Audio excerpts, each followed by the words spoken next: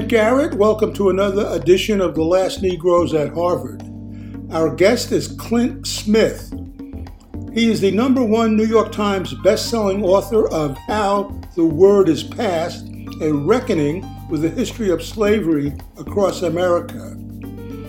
His book won the National Book Critics Circle Award for Nonfiction and was named one of the New York Times 10 best books of 2021. Smith grew up in New Orleans, where he went to Benjamin Franklin High School for his first 3 years of high school, and later attended Arty International School in Houston, Texas, for his senior year. This was because he and his family fled New Orleans due to Hurricane Katrina. He attended Davidson College, graduated in 2010 with a BA degree in English, and subsequently obtained a PhD from Harvard University. He is now a staff writer at The Atlantic. How the Word is Passed is the story of Monticello Plantation in Virginia. It is the story of Angola, a former plantation-turned-maximum-security prison in Louisiana that is filled with black men who work across the 18,000-acre land for virtually no pay. And it is the story of Blandford Cemetery, the final resting place of tens of thousands of Confederate soldiers. I'm joined by 20 of my Harvard classmates. Oh, hi. Doug Shapiro. I'm a retired physician and behavioral ecologist living in Louisville, Kentucky. I just got back from St. John in the Virgin Islands, where my son had a marriage ceremony, and then Holland, Michigan, for a marriage ceremony for my wife's oldest daughter. Oh, gee. Okay. Jeff. Hi, Jeff Fox, also from the class of '63. Formerly a sociologist specializing mostly on Latin American issues, now writing fiction, and I'm back home in Spain right now, southern Spain. Okay, Ron Blau. Also class of '63, worked in TV and video and writing ever since a week after graduation when I went to work for WGBH. Still doing some of that. Okay, John. John Woodford here in Ann Arbor, Michigan, where I worked for the university for a number of years, editing and writing. Hi, Pete DeLisboy. I'm an editor and writer, and after Harvard, I worked for SNCC in Southwest Georgia. And two of the memorable and disturbing historical visits I've made in recent years are the prison camp in Andersonville and the lynching memorial in Montgomery. Both incredible, disturbing visits. Okay. Bill. Bill Collins, retired from the Navy and came to South Carolina to work on nuclear waste cleanup, and I'm retired now from doing that, and I'm still in South Carolina. Liz. Hi, I'm Liz Morey. I'm located in Tacoma Park now, and just am an incredible fan of your book. I give it to everybody that I possibly can. I really, really love it. And I'm the descendant of enslaving ancestors, and am very interested in finding out more about them, and also belong to Coming to the Table and went to their national gathering in June. David Althner grew up in Guatemala, Puerto Rico, and Brazil. And after graduate school, at business school, I went and lived for 2 years in Medellin, Colombia, a few hundred miles north of Jerry, who was in Peru at the time. Came back to the U.S. and basically have spent a career in public broadcasting. Not quite as long as Ron's, but in public broadcasting at WNET in New York and WHYY here in Philadelphia, where Maureen and I have lived for many decades. Anne. Hi, I'm Ann Groves. I'm a mostly retired psychotherapist. I'm currently dividing my time between DC and the Bay Area, and where my two children have decided to live. I, class of 63, didn't get involved actively in the civil rights movement until after I graduated with the March on Washington and the SNCC summer. I didn't actually go to the South, but I worked in the North to support and get material to send down there. And I'm looking for ways to continue to be involved, because I don't think that marching and giving money and taking classes is enough. And so I'm hoping that I can get some of that from here. Okay, Richard. Well, also class of 63. I'm a writer, journalist. My two most recent books, one just published, is called Just Action. And that's all about what you can do at this point. And the previous one, The Color of Law, I just an hour ago heard from my publisher that after 6 years, it's back on the New York Times bestseller list, which I find unfathomable. Wow. I don't understand. I understand. Maybe it's the Supreme Court's affirmative action decision. Maybe it's I don't know. I just can't figure it out. It doesn't make any sense. Great. Congratulations. 8 years ago, I was in graduate school, and Richard came and did a debate at the Harvard Graduate School of Education. And that was when I first picked up his book, and have since given it to many, many, many people as their sort of introduction to the history of housing segregation. So it's a deeply important book. Great, good. Jerry. Good morning, Jerry Secundi. I'm in Pasadena, California, class of 63. I'm still trying to teach David Othmer how to speak Spanish, but what can I say? I grew up in Mayfair Mansions in Washington, D.C., public Black housing. And when I hear you talk about Tacoma and Silver Spring, we were never allowed to go to those areas. So the world has changed, is all I can say. I'm Ann Huberman, class of 63. A retired academic librarian and now a climate activist. And I'm in Greenfield, New Hampshire today at my summer place, the lakes right over there, where I intend to jump in when finished. So that's it. Okay, David Allen. Concord, Mass, right outside Boston. Early parts of my life, business, university. I only came to activism in the later years. The rest of you got a hell of a jump on me, but it's no less fervent. Democracy is my topic. Certainly looking forward to today. Okay, Alden. Alden Briscoe. I'm in the San Francisco Bay Area, just south of San Francisco. I have not read your book, and I blame that on Kent, because a couple of speakers ago, we had Ned Blackhawk here, and I'm reading his, plowing my way through his history of history of the U.S. or North America. But I'll hope to get to your book when I get finished with that one.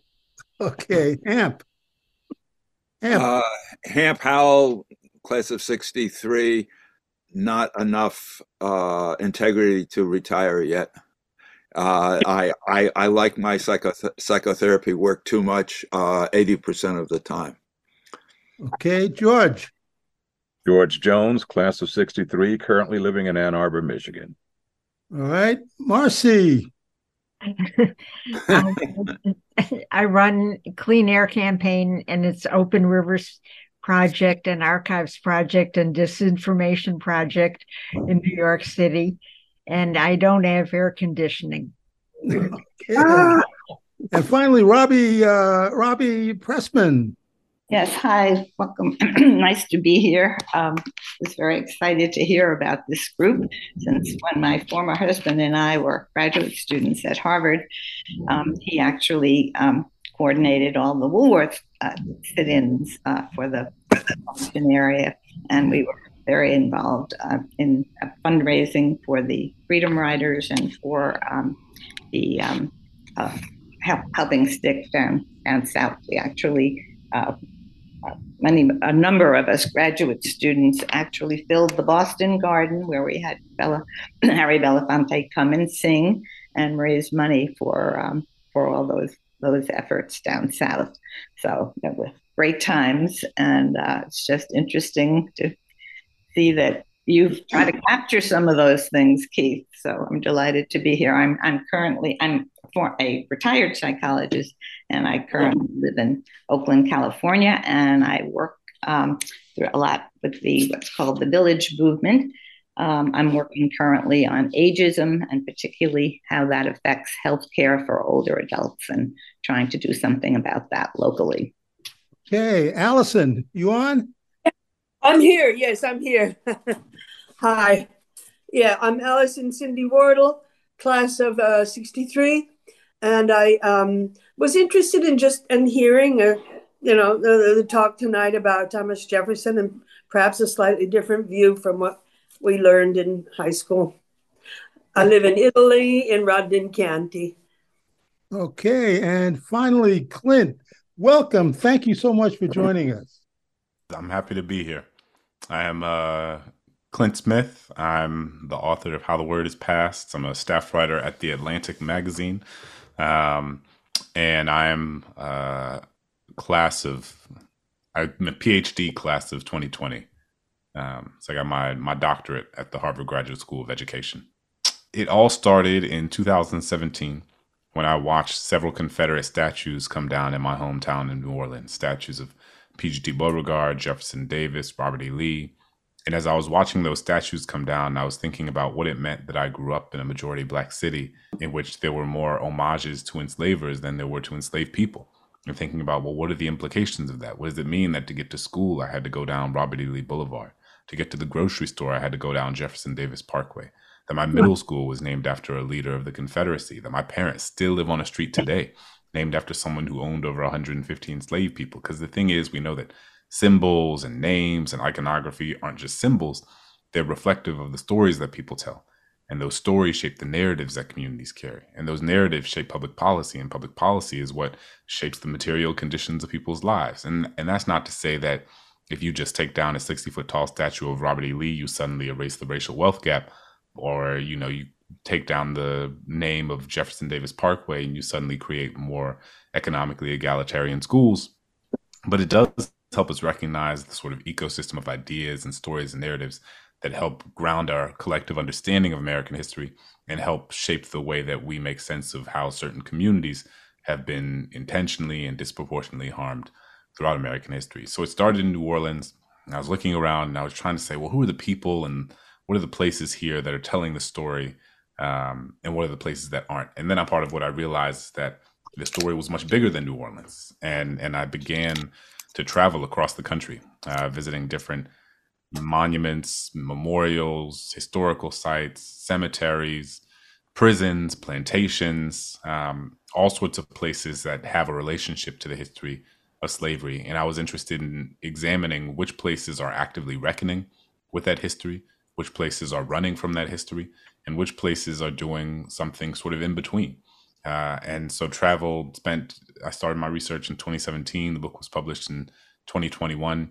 And so spent 4 years traveling, or up until COVID, traveling around the country and across the Atlantic, trying to make sense of this history. And so, for example, one of the places that I go is Monticello Plantation. And Monticello is, as many of us know, the home of Thomas Jefferson, the third president of the United States, one of our founding fathers. And it felt really important for me to go to Monticello because Jefferson, in so many ways, I think, embodies the cognitive dissonance of the American project, which is to say that he is someone who wrote one of the most important documents in the history of the Western world, and also someone who enslaved over 600 people over the course of his lifetime, including 4 of his own children.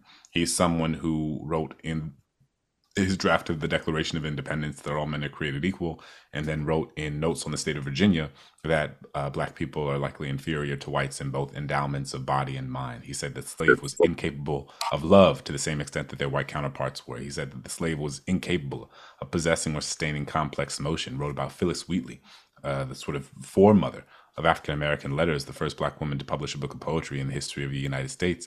He said that her work was below the dignity of criticism, that it wasn't even worth engaging with because he didn't think that Black people had the emotional or intellectual capacity or creative dexterity with which to create beautiful things. And he was like, we call this something else, but we can't call it poetry because Black people don't possess the intellectual and artistic acumen with which to create art. And so I think about that, and I think about how that's a version of Jefferson that I was never taught. And I think about how Monticello is a place that is so fascinating because it is meant to capture and convey and communicate the essence of this man to the wider public. And again, I think that Jefferson is sort of embodies the sort of ethical inconsistency of this country, because America itself is a place that, you know, has provided opportunity for millions of Americans across generations in ways that their own ancestors could have never imagined. And it's also done so at the direct expense of millions and millions of other people who have been intergenerationally subjugated and oppressed. And both of those things are the story of America. It's not one over here and one over there. You get to pick this one and pick that one. It's that both are true and that you have to hold both realities alongside one another. And so I went to Monticello because I think that Monticello is so fascinating as a place that, you know, that it is a place that 20, 25, 30, 40 years ago, the way that they told the story of themselves is not the same as how they tell the story of themselves now. It's a place that I think reflects the fact that historical institutions are not static and that they can change over time. And how Monticello tells the story of who Jefferson is today is very different than how it previously told the story of who Jefferson was. And I think that that is really important for these historical sites to recognize that they can also evolve in the way that they communicate the legacy. They can also tell a fuller, more honest, more robust story of this country. I encounter people all the time, and maybe some of you who went to Monticello, you know, when they, many years ago, and they'll tell me they didn't hear one word about slavery on their tour. They didn't hear one word about Sally Hemings on their tour. They didn't hear one word about Jefferson being the father of enslaved children. And so it is a place that represents that you can, if you have the right leadership and if you are intentional and thoughtful and reflective, you can begin to tell a different, more honest story about who you are and don't have to be singularly tied to the story of who you've been. Another place I went was Angola Prison. Angola Prison is the largest maximum security prison in the country. It's in Louisiana, where it is a place where 75% of the people held there are Black men. Over 70% of them are serving life sentences. And it's built on top of a former plantation. And, you know, I went on a trip to Germany a year or so ago for a story that I wrote for The Atlantic about how Germany memorializes the Holocaust. And I will always remember the moment where I walked into Dachau for the first time, my first time at a concentration camp. You look to your left, you see the remnants of the crematorium. You look to the right, you see the skeletons of the barracks. It's this vast, haunting, unsettling expanse of gray. And I just tried to do this thought exercise where I imagined what it would be like if on that land, someone had built a prison. And in that prison, the vast majority of the people held there were Jewish. And I couldn't even finish the thought exercise because it was so viscerally upsetting. It was so abhorrent to imagine that that would ever be done, because it would run counter to all of our moral and ethical sensibilities. It would be a global emblem of anti-Semitism. It would be disgusting in every way there is to describe it as such. And yet, here in the United States, we have the largest maximum security prison in the country, where the vast majority of people are Black men serving life sentences, many of whom were sentenced as children, given that the United States is the only country in the world that sentences children to life without the possibility of parole, many of whom were sentenced by non-unanimous juries, which has since been rendered unconstitutional by the Supreme Court of the United States for being an explicit vestige of white supremacy, who are working in fields, picking crops for virtually no money, while someone watches over them on horseback with a gun over their shoulder. And so part of what I'm thinking about when I'm at Angola are what are the ways that a specific history of anti-Blackness allows a place like Angola to exist in this way, on this land, in a way that we would never allow in a different geopolitical context. And what are the specific manifestations of that? What are the specific ways that we have failed in our sort of collective historical reckoning to allow that place to persist in the way that it exists? And what does it mean that Angola has a gift shop And at the Angola gift shop, you can buy coffee mugs or shot glasses or T-shirts and sweatshirts and baseball caps and stuffed animals dressed in prison uniforms. That on some of the coffee mugs you can buy, it has the silhouette of a watchtower. And then above and below the watchtower, it reads Angola, a gated community, as if to make a mockery of or belittle the experiences of the thousands of people, and over time, the tens of thousands of people who've been incarcerated there. And I was there with a guy named Norris Henderson. Norris was incarcerated in Angola for almost 30 years and is now out and sort of leads the prison reform movement in Louisiana, and really, one of the leading voices of the formerly incarcerated who are advocating for prison reform across the country. And we were on this sort of shuttle bus that was leaving the prison. And Norris looked out the window, and I was sitting next to him. And in the distance, we saw these men who were working in the fields. And they were lifting their garden hose into the air and digging them into the earth, lifting their garden hose into the air, digging them into the earth, lifting their shovels, digging them into the earth. And Norris turned to me and he opened his hands, and his hands had these calluses on them from all these years he spent working in the fields. And he was like, "Clint, I can't begin to explain to you what it felt like to pick cotton for 7 cents an hour while someone watches over me on horseback, and wondering if these were the same fields that my ancestors picked cotton in 200 years ago." Right? So for the people who are incarcerated in Angola, this history is not an abstraction. It's not a metaphor. It's not an intellectual exercise. It's something that's in their bodies. It's in their bones. It's in the calluses in their hands. It's very real. It's as the scholar Saidiya Hartman talks about. She says, talks about prisons as being one manifestation of the afterlife of slavery. The way that the legacy of slavery continues to shape our social, political, and economic infrastructure. And then the last part I'll mention, and then happy to have conversation with you all for the rest of the time, is the epilogue of the book. Is I go to the National Museum of African American History and Culture with my grandparents. My grandfather born in 1930, Jim Crow, Mississippi, and my grandmother born in 1939, Jim Crow, Florida.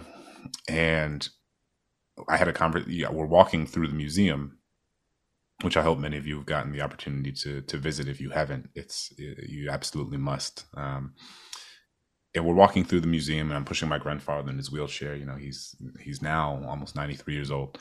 And I'm pushing him in his wheelchair. It's cane laid across his lap, and I'm walking through the museum, and I'm watching them watch all of the exhibits and observe all the exhibits around them.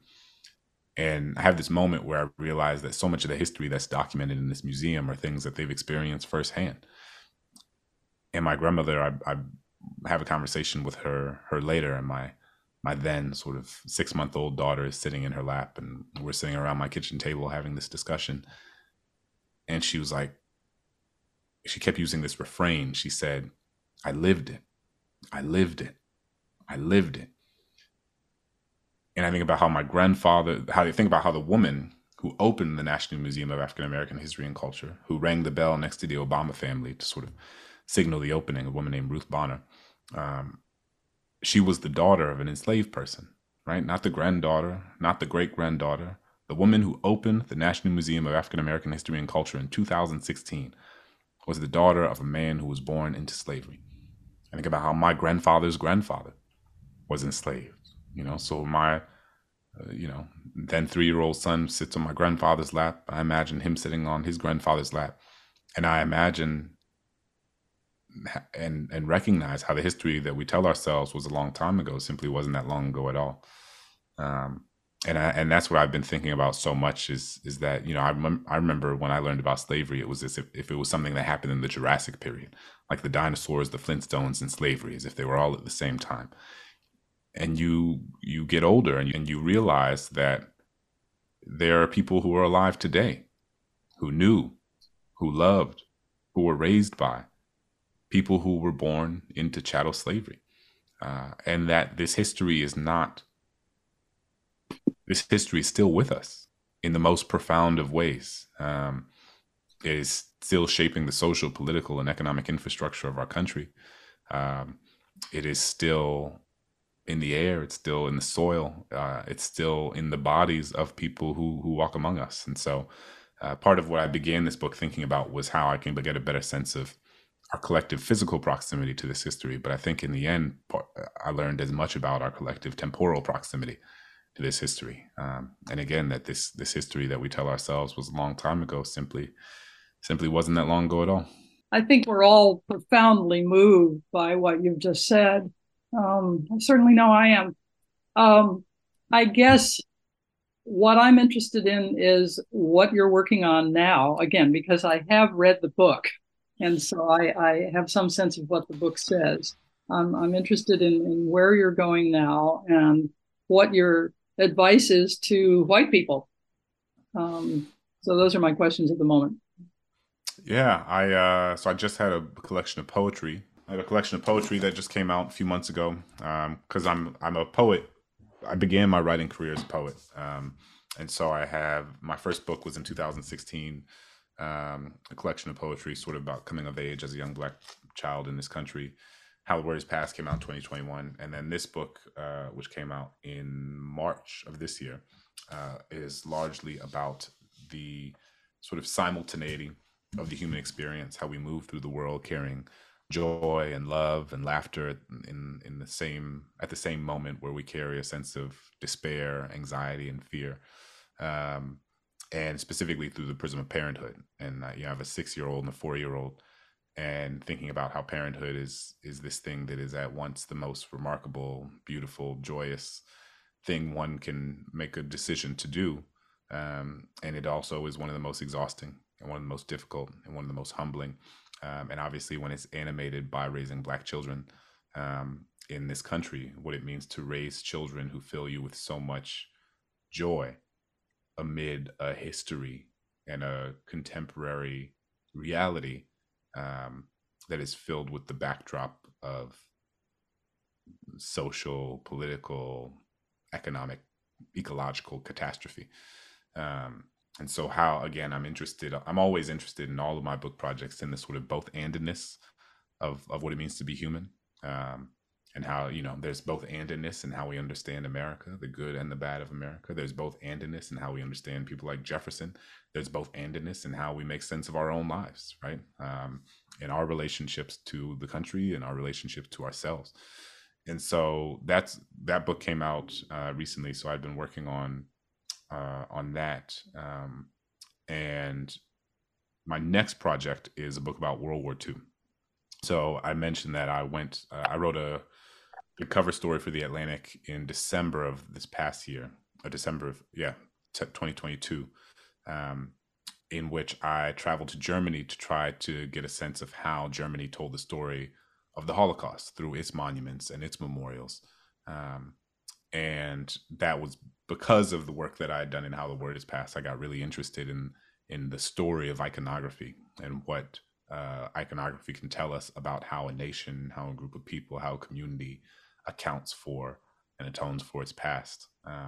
And so when I was there, it was just so striking because, as I mentioned, I think my previous understanding of World War II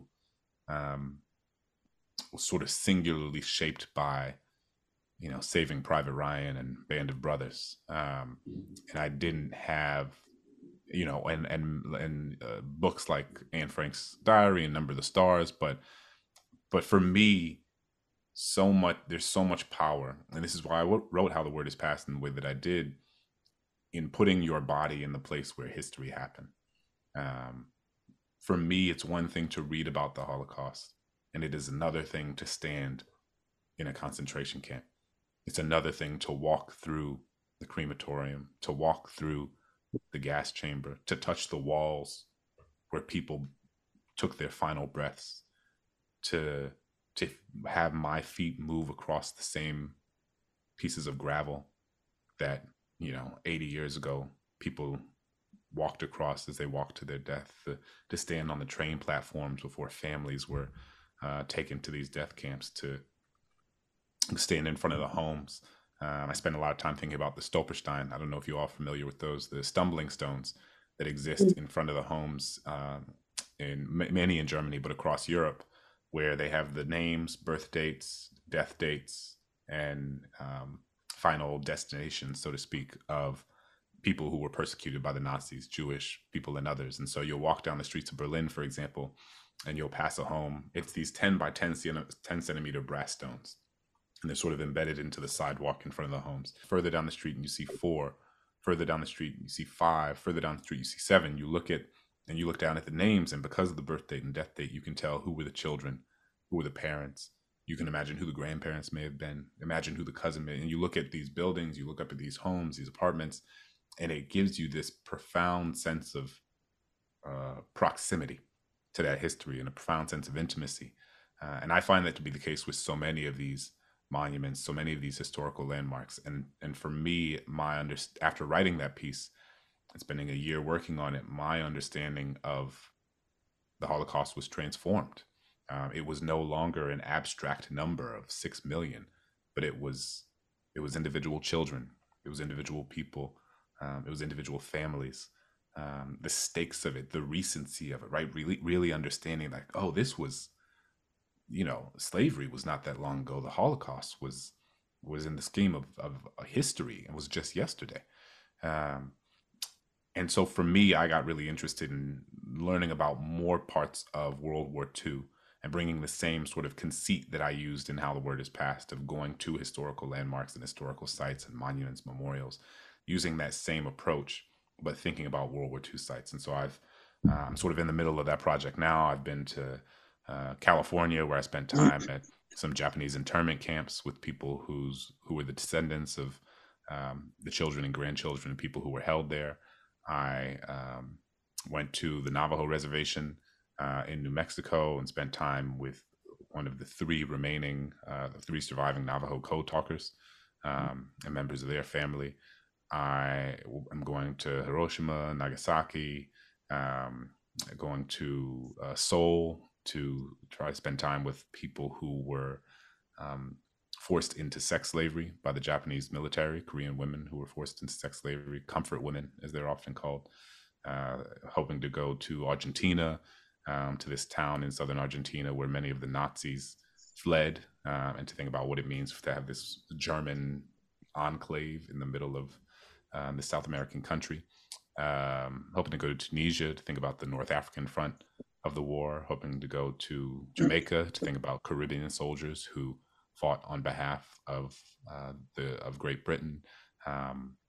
There's so many places to go. Thinking about Guam and the Philippines that exist at the nexus of Japanese imperialism and American colonialism. So I'm sort of broadening my scope, if you will. I was really moved by this essay that W.E.B. Du Bois wrote in, I believe, in 1949, after he visited the former Warsaw Ghetto in Poland. And he talked about how visiting Poland after the war, in this place where 3 million Jewish people were killed, he said it sort of stripped him of a sort of social provincialism, that his sense of the interconnectedness of violence and of state-sanctioned violence around the world became so much more robust, so much more sophisticated. He didn't have a provincial sense of what violence looked like, and that he was able to place the violence, the anti-Black violence that Black Americans experienced in conversation with the anti-Semitism that Jewish people experienced in Europe. And I experienced a similar thing, right? Like part of what I did in the piece was place the experience of Jewish memory in Germany in conversation with the experience of the memory around American slavery here in the United States. So that's a long way of saying that is my next project. And I've been working on it for a little while now, and I probably have some years left of working on it. It necessitates a lot of travel, and I have 2 small kids with a lot of soccer practices. But it's been really moving. And the second part of that, what would I say to white people? I mean, I think that for me, the long and the short of it is that it's about the conversations you're having when no Black person is in the room. I think it's like, are you having these conversations? Are you bringing up these things when you're not going to get a pat on the back for it? When you're not going to be able to feel good about it because you're saying it in front of somebody who will tell you they appreciate it. So what does it mean to do it when there are no plaudits, when there are no, when there's no affirmation, when you in fact might get pushback from friends or members of your family? I think that's when it's hard, and it's not easy. I would never suggest like, oh, you just got to tell racist Uncle Joe or racist cousin Joe, like, that they're wrong. It's difficult, and I think that these things, there's no one stop approach to it. It depends on who you're talking to, who you're engaging with.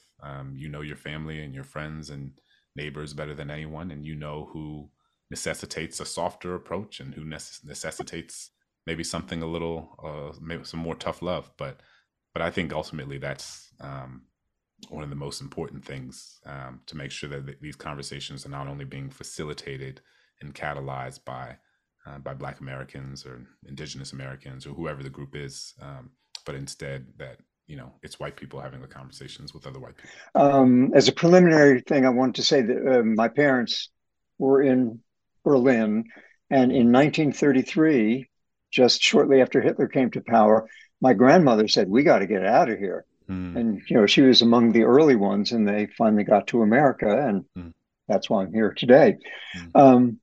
You mentioned the importance of being in the place where it happened, like Monticello.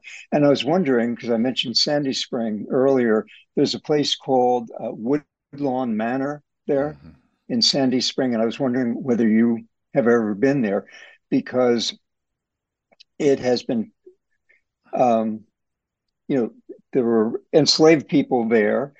And then I had the good fortune to work on a project where we filmed narratives based on the lives of both enslaved people there and the Quakers and slave owners who were there. And they're now projected on the wall of this manor. So you can go here, you can go there and see these things. And I was wondering whether you think narratives like that can actually move the needle and make people think things they haven't thought before and feel things they haven't felt before. Absolutely. To your first point, I've been thinking a lot about the folks who tried to escape Germany and different European countries before 1939. I've been watching and maybe some of you have seen it also, the Ken Burns documentary came out a few months ago. There's footage of my parents in there. Oh wow, that's incredible. But yeah, I learned so much from that, about the history of the U.S., preventing, so many Jewish people from immigrating to the United States, seeking refuge and asylum in the United States.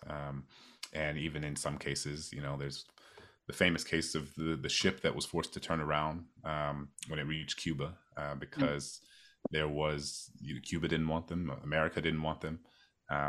And that group of, it was almost 1,000 Jewish people on that ship who were sent back, and, hundreds of them ended up being killed in the Holocaust. And so that film really brilliantly outlines how even those who wanted to escape, in 1933 and between 33 and 39 were often prevented from doing so. So that's, I can't imagine your parents and grandparents' experience.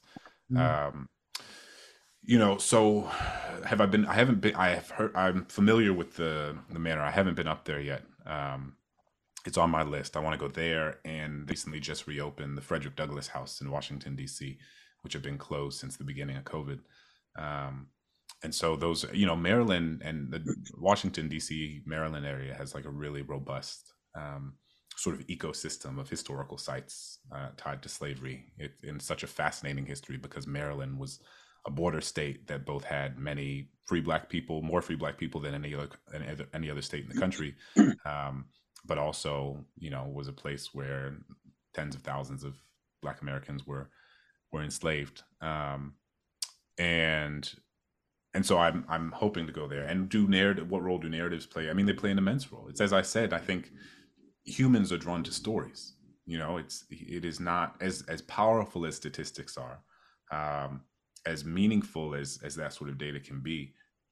It is, again, for me, like the Holocaust, I understood largely as 6 million, right? Rather than this child, this man, this woman, this family.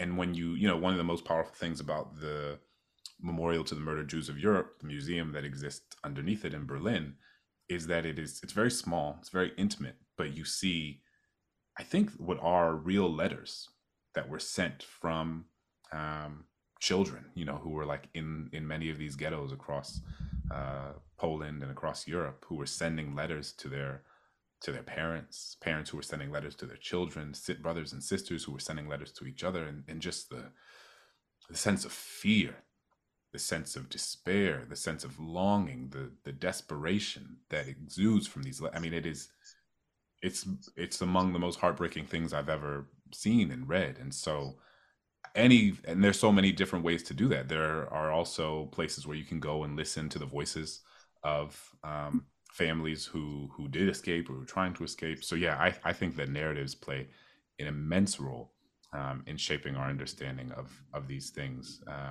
and give texture to the statistics that we're often inundated with.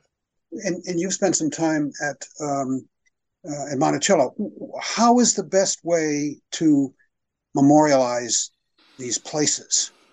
Yeah, no, it's a great question. And I think the maybe unsatisfying answer is that it depends so much on each place. I think part of it is that each place has to accept, what we have to accept is that there is no such thing as a perfect memorial. There is no such thing as a perfect monument. They will all be insufficient. No memorial to slavery, to the Holocaust, to indigenous genocide, whatever the case may be, no memorial can ever be commensurate with the violence that was enacted on these groups of people. It's simply impossible. And the guy who made the memorial to the murdered Jews of Europe, which is in downtown Berlin, is this massive 200,000 square foot memorial filled with huge stone columns that you walk through, and it's this very haunting experience because the ground goes up and down, and I'm sure you and many others might be familiar with it.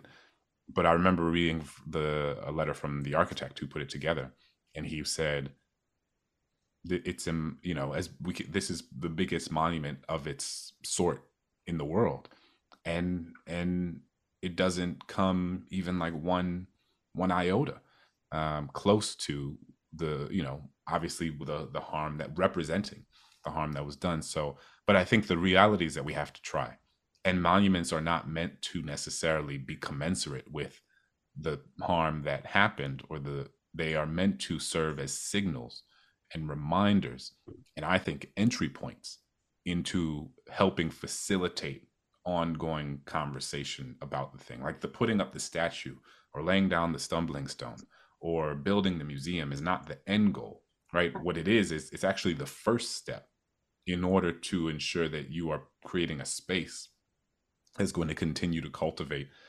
discourse and maintain the memory of whatever the phenomenon is. And so much of this is based on like the hyperlocal realities of the place. What memorialization looks like in any particular community should be shaped not by some sort of mandate, federal or UN mandate necessarily, even though it can be informed by best practices, but it should be in conversation with the specific history of that location. And that might mean different things for the leadership of that place. That might mean different things for, what sort of, I know the conversation that's been happening over the last several years is like, what do you do with these Confederate monuments that come down? And I think that looks different for every place. There are some places, I think like Richmond, which decided to melt the statue of Robert E. Lee and then make it into, there's some places like Richmond, which I think are melting the statues and then are going to then use that same material to make new statues. There are some places that are going to put them in museums. There are some places that are going to put them and do all sorts of different things with them, contextualize them in different ways. And I think it really depends on the specific place. And it's a decision that should be made on a hyperlocal level, not from a decision that's been imposed from 30,000 feet. Mm-hmm. And every now and then, I think we've made such wonderful progress, and then you kind of drag me back to the past is what it amounts to. My dad was white and Jewish. He lost half of his extended family in the Holocaust. My mom's Black. And I wonder sometimes just how far we've come, and are we ever going to regress back to those days?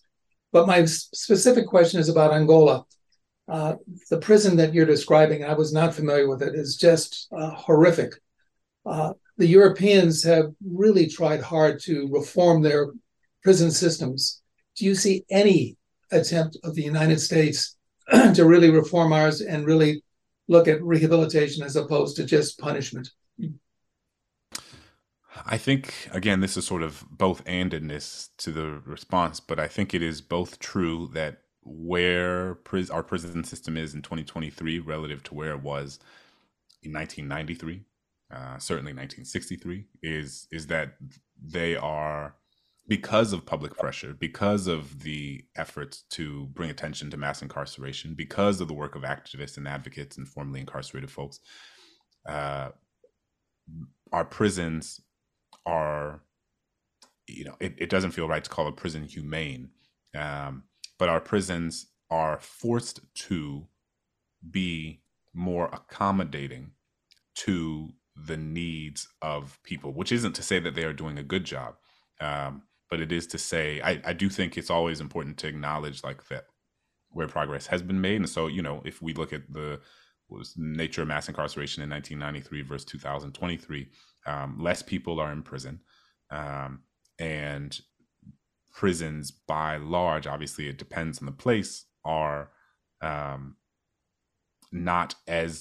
do not represent the same level of violent threat to the bodies and psyches of people in prison. Again, I want to emphasize that doesn't mean it's fine and that they're good places, but that there are that progress has been made. But I think that part of the reality is that our country's collective sense of like what prisons are for distorts our ability to make thoughtful choices around public policy and our prison system, which is to say that I think all the time about, my dissertation was about how children sentenced to life without parole experience educational program while they're in prison. The very existence of life without parole for children runs counter to any notion of justice that I believe in. The idea that you would tell a 15, 16, 17-year-old that they're going to spend the rest of their lives in prison for something they did when they were a child doesn't make scientific sense. It doesn't make empirical sense. And yet, because we view prisons as punitive rather than rehabilitative, and because we are not in the business collectively of forgiveness, of healing, then I think it makes it hard to have those conversations, because so much of the messages that we're inundated with are this idea of lock them up and throw away the key.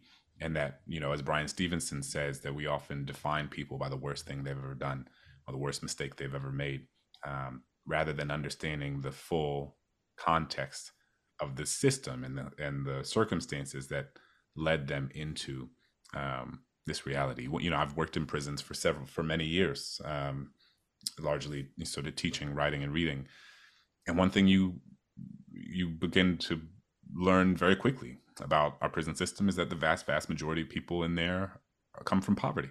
That is the sort of through line, through the most people, and poverty, especially when you're a child in poverty, when you're anybody in poverty, when you're a child in poverty,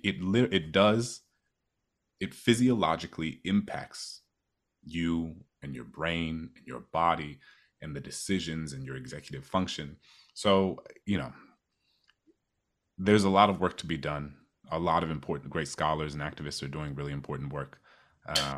But we have to create, the bottom line, I think, is that we need to do a better job of creating the social infrastructure outside of prison that prevents so many people from becoming part of the pipeline to our prison system in the first place.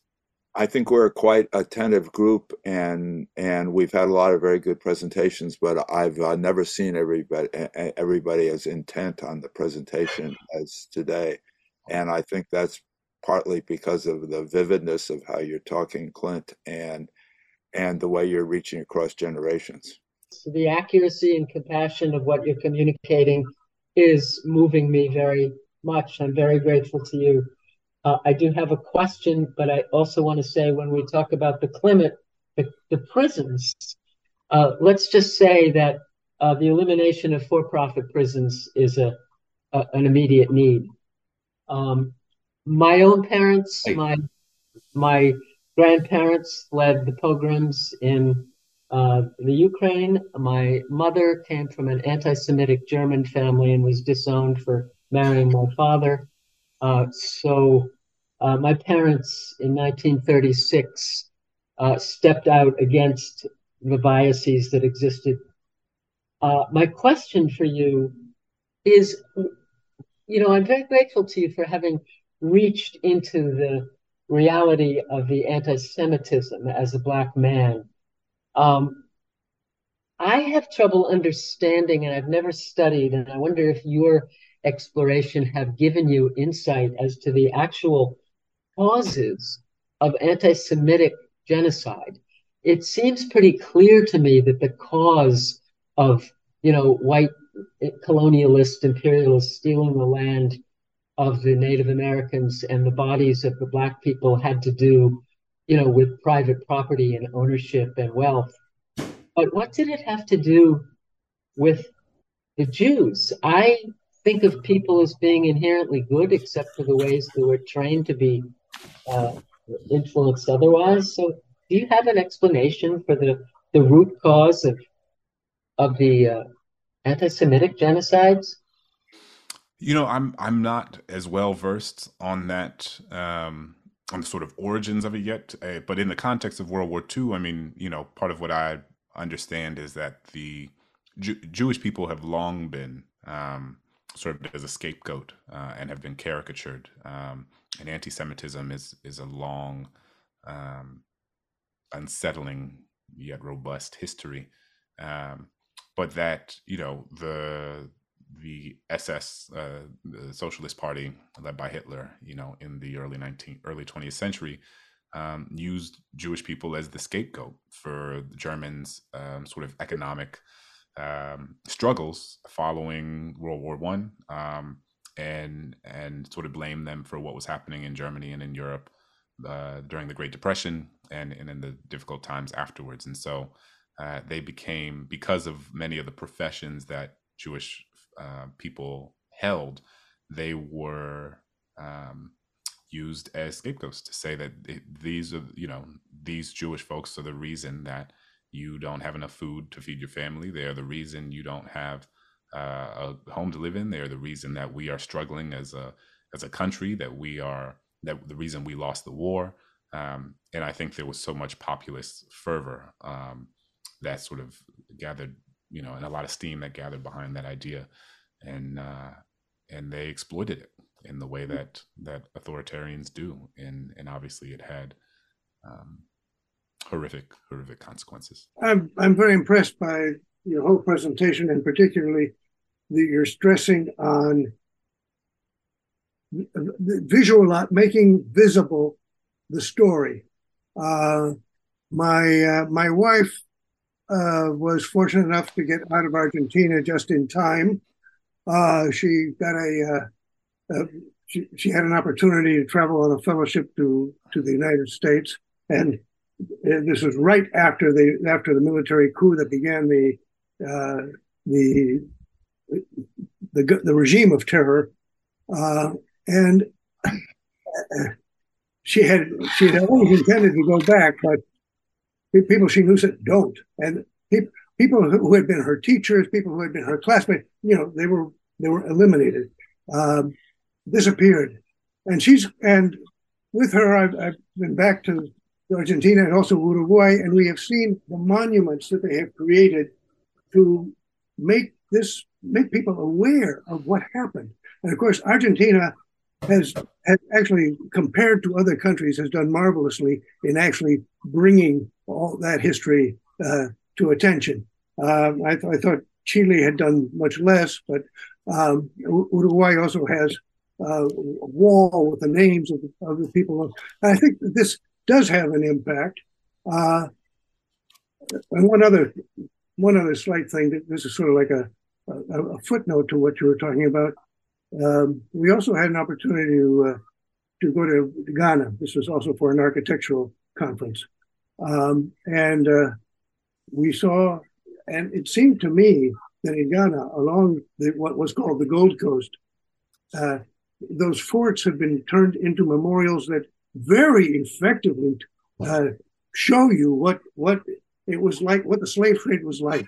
Clint, you have brought home the impact of actually physically being standing where history occurred. I just want to say how much that resonated for someone who had been an infantry officer in the Vietnam era, standing the 75th Normandy anniversary on that beach and frankly being overwhelmed, imagining what that must have been for those 90% of whom died. A question, sir. Have you considered politics? I mentioned that my interest is democracy.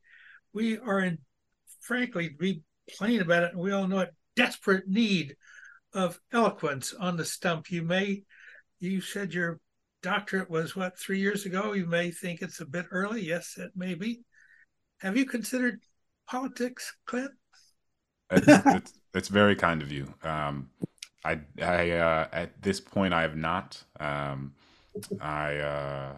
My wife has worked in politics. She's worked on the Hill and in the State Department and for various congressional members. So I've seen how the sausage is made, and it's not pretty.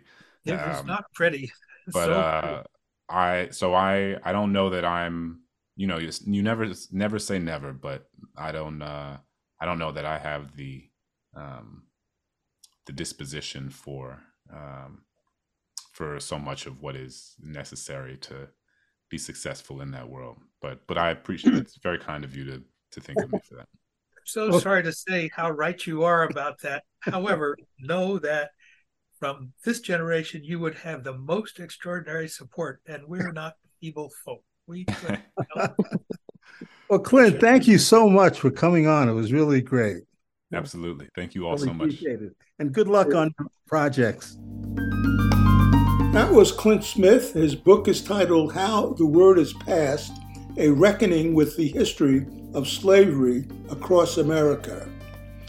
And that's it for this episode of The Last Negroes at Harvard. I'm Kent Garrett. You can hear more episodes on our podcast, which you can find on Apple and Spotify or from wherever you get your podcasts. Our podcasts also stream on WIOXradio.org every Thursday morning at 9 a.m. Eastern Time. Plus, you can read all about us in the book, The Last Negroes at Harvard.